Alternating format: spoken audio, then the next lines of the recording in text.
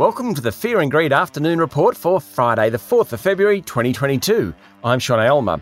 Every afternoon, we bring you the 5 news items that happened today that you need to know about. Let's jump into it.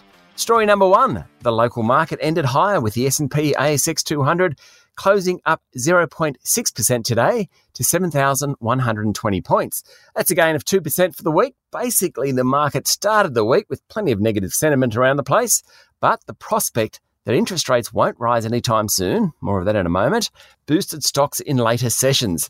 Probably the standout stock for the week was Westpac, up 4.3% after reporting a rise in cash earnings, even though profit margins were squeezed. The result reflected higher revenue and cost cutting. It was a good week for Macquarie, up nearly 3%, and a great week for QBE Insurance, which jumped 10%. Rising oil prices, Brent crude pushed beyond $90 a barrel this morning, has helped the energy stocks, and Fortescue Metals was the best of the big miners. Story number 2 today is about the Reserve Bank. It provided updated forecasts for the economy. The central bank thinks the unemployment rate will fall to 3.75% by the end of this year. That would be the lowest level in 50 years. The rate's currently at 4.2%. The bank is tipping that underlying inflation will rise to around 3.25% by June, and wages growth is tipped to hit 3% next year.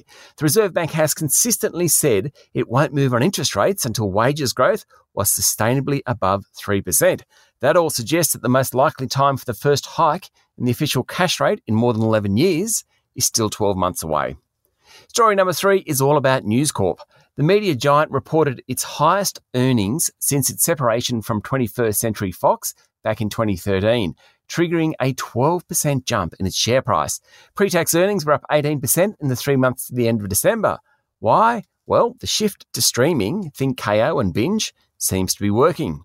Story number 4 comes from National Australia Bank. You may not like this one. The bank is predicting a massive 11% drop in home prices across Sydney and Melbourne next year as higher interest rates bite. As one of the country's biggest home lenders, National Australia Bank knows what it's talking about. Its economists have revised their forecasts and expect flat prices for the residential property market this year before a big tumble in 2023. Brisbane and Adelaide are not likely to fall by as much, NAB says.